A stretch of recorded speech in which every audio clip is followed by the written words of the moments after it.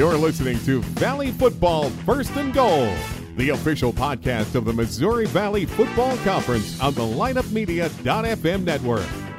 Now, your host, Kelly Burke. Welcome into the MVFC First and Goal podcast. On this edition, I go behind the mic with the voice of Indiana State, Brian Fritz. Brian, welcome. Hey, Kelly, how are you today? I'm good. How are you?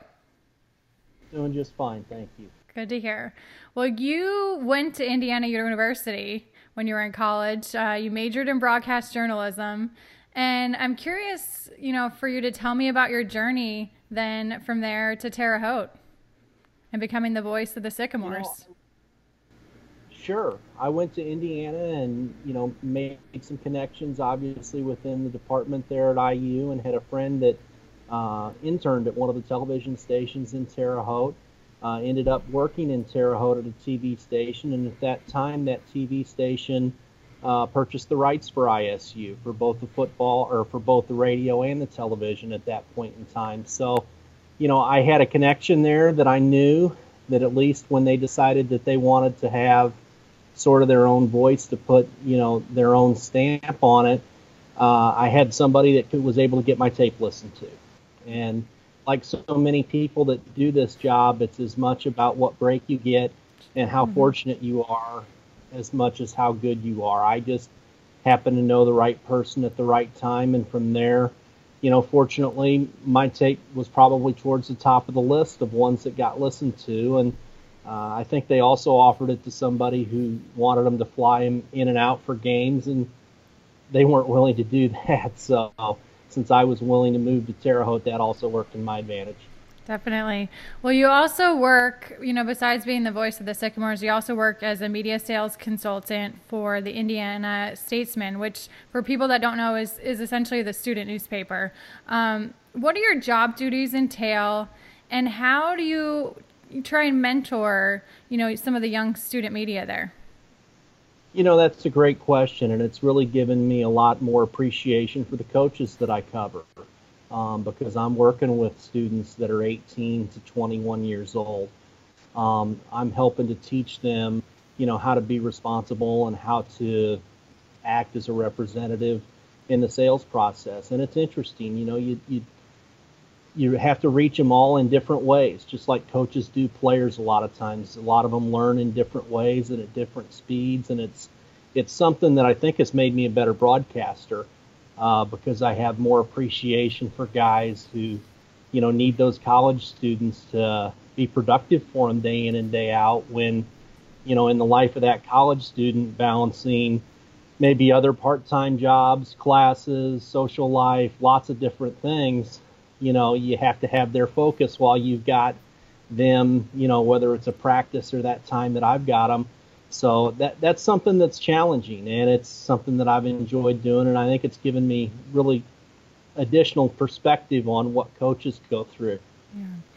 Yeah. Brian, this has really been the season of the young quarterback in the Missouri Valley, and of course the Sycamores, Isaac Harker, included in that list. And in particular, this past weekend, I counted, 7 of the 10 Valley schools saw an underclassman get the bulk of the snaps. And, with a couple of those schools, it's an injury situation where guys are battling injuries.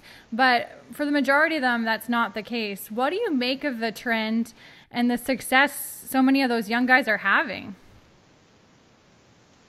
Well, I think the success is due to the fact that, there's a lot of good coaching in the league, and also the coaches recruit guys that are really talented and able to step in and play. In our specific situation, Isaac's done a great job. His leadership in the huddle has been really important. His decision-making ability at the line of scrimmage has been excellent. He's really checked a lot of the boxes that you would want a quarterback to be able to check, and just being a sophomore, hopefully will do nothing but get better from here. It also helps having targets like Robert Tonyan Jr. And across the league, as I look, Lenore at Western Illinois, the receivers at South Dakota State, there are a lot of great receivers in the league right now, so I think that also might have something to do with some of that success for the young quarterbacks. Yeah, that's a really great point. You know, your journey, especially calling football, is an interesting one because there's been some highs, but there's also been a lot of lows at Indiana State. So let's start with the highs. You know, there was a win over North Dakota State in Fargo when they were ranked #1 that comes to mind. A homecoming win over Illinois State, I believe in 2010 for you guys, and then an overtime win over, at Youngstown State. That was kind of the start of getting you guys back in the playoffs. What are some games and calls that really stand out to you? One of the ones that really stands out to me, Kelly, I'm going to go to a little darker period, was a homecoming win over Western Illinois that snapped, at that time, a very long losing streak for us. But since Trent Miles started the process of restoring our football program to the level that it's gotten to today, and kind of bringing it back from really being on life support there for some years through a pretty lean decade for the Sycamores. He did a great job, and Mike Sanford has continued that. The win over Youngstown State you mentioned on the road absolutely stands out. The win at North Dakota State when they were #1, again, which was one you mentioned, definitely stands out. And honestly, this year, I don't know that I've ever had a season where we've had as many close games as we've had this year. And it's been a fun one to broadcast because so many of our games have been so close throughout the year. Yeah, it's interesting that you say that because I heard Illinois State coach Brock Spack say last week he's never seen so much parity in the league as there is this season. Yeah, there's, the league as a whole is just so good. And I mean, the coaches throughout the conference have just done a great job. And, the margin for error is so small. I almost feel like week to week you can go through, look at who wins the turnover battles, who executes better in the red zone, and that team usually wins. You touched on it a little bit with that win over Western Illinois. The dark period. There was a stretch, 33 games they went without a win, which spanned over 3 seasons. What was that period like for you? As a guy calling their games, and I would imagine that Western Illinois game was emotional for you. Seeing them win. It was, and that's why that was the first one that really popped into my head, even when there were other games that certainly would be maybe more prominent along that road. That was a challenging period to be a broadcaster, to be really honest. But one of the things that I took away from that is, I would have parents that would tell me, "Hey, we really appreciate listening to the broadcast. We know the team's struggling and not doing well, but you try to be as positive as you can about it, and we really appreciate that." And that was sort of the mindset I always tried to keep, is that the people that are listening to us have a vested interest in Indiana State, whether it's through a family member, whether it's through having been at the university, whether it's having been a part of the Terre Haute community. Those people that are listening to you are rooting for the team you're broadcasting for. So while you have to be fair and you have to be honest, you also want to try to be and put as positive a spin on that as you would as if it were your son or daughter that you were talking about. It seems like a lot of play-by-play voices in particular, there's not a lot of movement at the college level. Especially the Missouri Valley is the perfect example. Yourself, and there's so many. There's a long list of guys that have been with the league, 30 plus years. As a guy that's been with Indiana State, since 2000, why do you think that is? Especially, because in the other world of sports media landscape, and newspapers and TV, you tend to be moving from market to market, and there's a lot of turnover.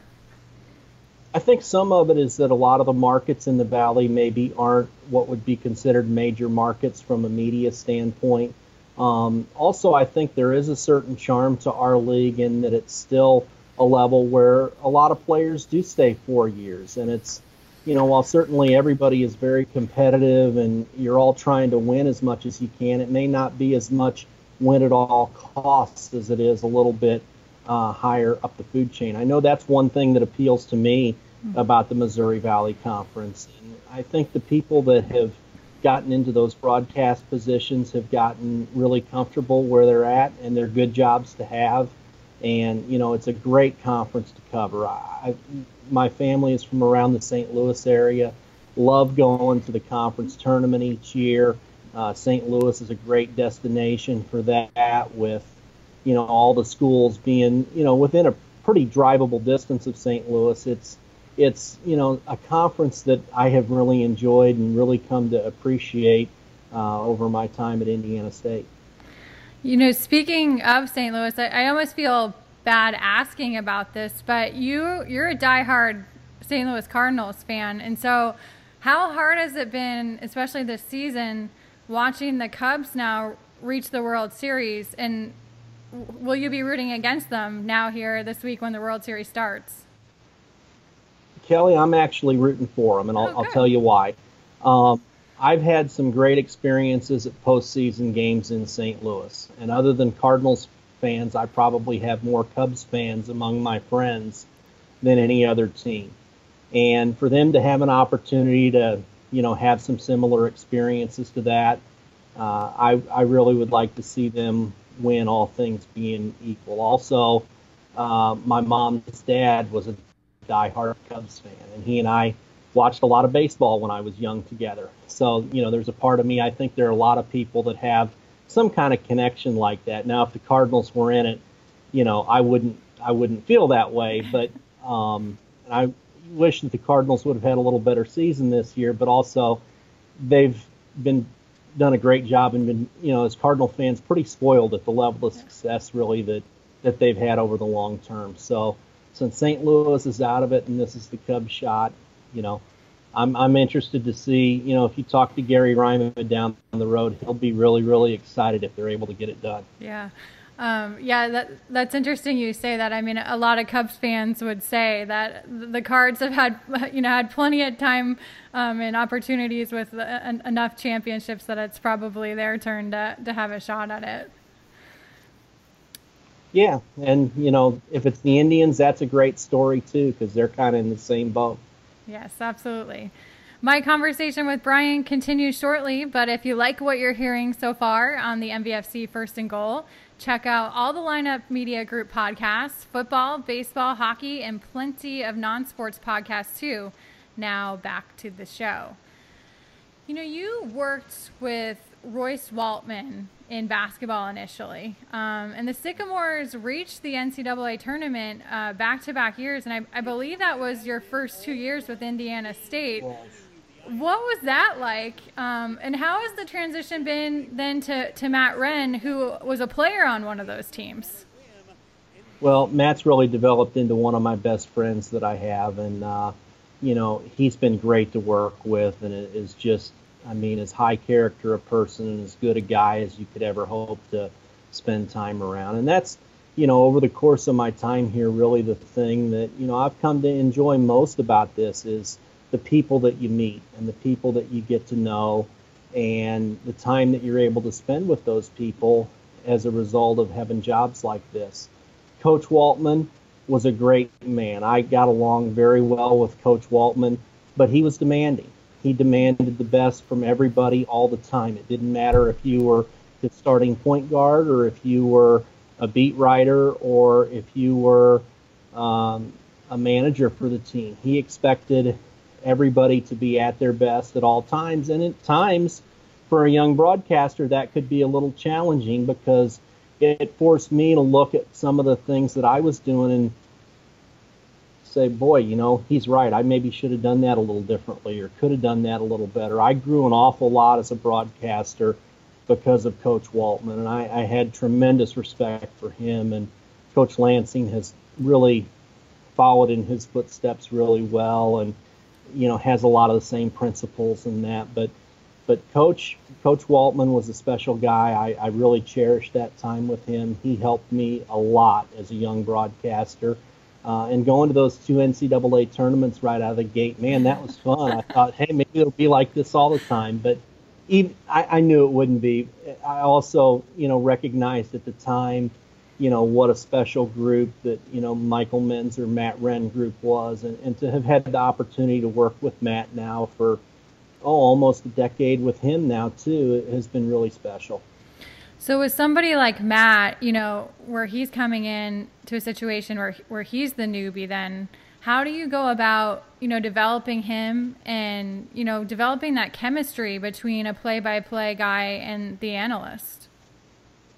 That's a good question. One of the things, because Matt's so smart and so sharp, I tried to do each year was give him one additional thing to do, whether it was reading some liners, whether it was reading some stats, whether it was doing pregame interviews, postgame interviews, because, a guy that sharp, you want to keep engaged. Also, as I think any good play-by-play person would do, he can adjust to his color person. And when Matt Wren talks about Sycamore basketball, people want to hear what he has to say. Mm-hmm. So it's on me to, give him those opportunities throughout our broadcast for him to be able to do that and, adjust a little bit what I'm doing so that I can work in and make the most of his knowledge, because he's really, really good at seeing a game and very succinctly breaking down exactly what's going on right while it's happening. And it's a gift that he had as a player and certainly translates as a broadcaster as well.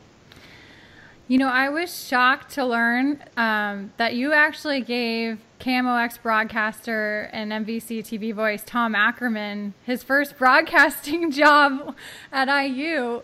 Could you see how talented he was even as a student? Yeah, definitely I could. You could tell that Tom was somebody that wanted to work hard and wanted to do good. I would maybe take exception with giving, he would have succeeded no matter who was there. I just happened to be a year or two older than Tom at going to the same college at that point in time. His talent and his drive and his work ethic was very noticeable right away. So I don't want to take any credit at all for that, but it's nice that I've been able to maintain a friendship with Tom and see him, periodically, once or twice a year, usually at a ball game. And, we always try to talk for, 5 or 10 minutes or something and kind of catch up where you can. I know he's got a family now. And, as you get older in this profession and you develop families and that, it gets harder. I know, you've traveled on the weekends with, the time on the road. That's one of the challenges of the job. It's something that's both enjoyable when you get to go a lot of the same places, but also, does take away a little bit from home. Yeah, and for you, especially in the past couple of years, that's really come into play because, you got married a couple of years ago and you gained a 6-year-old stepdaughter, Hannah. How has that experience changed your life for the better? It's been great to always come home and have somebody that's happy to see you. I think her mom usually is, but Hannah definitely is all the time. It's really a part of my life that I've enjoyed very, very much. And she's just a sweet little girl and, have really been blessed to have had the opportunity to, to be in her life. And it's something that is really important to me as well, because I feel really strongly about what a great job and experience I had as a child because of, how my parents were as parents and raising me. And, to be able to do that for somebody else is something that was really important for me. You started also calling baseball for the Sycamores in 2009 and have been fortunate because you've called games for a first and second round draft pick. How would you sum up, those years in particular? Well, I remember Sean Mania and Ty Block in the opening round of the Missouri Valley Conference tournament here not too long ago, and I've been very fortunate. The Sycamore baseball program has been really good. Both Rick Heller and Mitch Hannes are great baseball men. Really enjoy my time with both, especially being around the ballpark with some downtime in baseball, talking before some games, after games, strategy. And as a baseball guy kind of at heart, I've really enjoyed those relationships and get a chance to talk shop with them throughout the years. So, a lot of great players have come through the Missouri Valley Conference. It's been a very, very good baseball league, and that's a part of my job that I've really enjoyed. as you mentioned, I started in 2009 with that because it was added to our network. It was something that I'd always wanted to do that, frankly, I didn't know if I'd ever get the chance to. So I'm glad that I did. Yeah. You football wise, you've seen some of the top football guys come through Indiana State, guys like a Mike Parrish, a Shakir Bell. And now in particular, there's 4 assistants that are former players. What has that been like? Because you probably knew a lot of them as players and then now seeing them on staff. Yeah, and another part of that, a guy like Jaden Everett, I've watched him start a family, and his wife was Hannah's kindergarten teacher last year. Oh, really? So just wow. a lot of neat connections. Yeah, it's a small world, but it's really been enjoyable to watch those guys grow up and develop and become men and good leaders. Shannon Jackson is another one that as a student started here and was kind of a shy, quiet kid, and he's really developed into a leader, and, he and his wife have a beautiful family as well, too. So, that's what's meaningful to me is seeing guys that, have had success not only here as players, but also then gone on and really been successful in life. Yeah. Would you say, you develop so many relationships. It's kind of like, it's almost like being a coach in the sense that because of how much you're around some of the guys, you develop long-standing relationships beyond just their college years. Do you tend to keep in touch with a lot of guys? I do the best I can with that. A lot of it has to do with how often the guys are around Terre Haute and their proximity to the city, quite honestly. Would love to. Also would say that I do a much better job of that with basketball players than football players just because of the numbers. Mm-hmm. It's 12 or 13 guys versus, 53 to 65 guys. I try to do that as much as I can. Like anything else, everybody gets busy with lives and lots of different things. And I will tell you that there are places that we go to where maybe a former player comes to see us play on the road once a year. Jordan Prenny, who played for us, who's from Marion, Iowa, usually comes when we play North. I really look forward to that one time a year where you maybe see that former player at a game because it's close to where they've settled down. Yeah. Before we finish up, I do want to talk about some of the mishaps that have happened along the way. And some of the ones I heard about were an instant replay incident with as far as like an Ethernet cord that was taken away from you guys. And then an airport situation at Wichita where the plane flew into the wrong airport. So can you share a couple anecdotes or two that are funny and fun to look back on?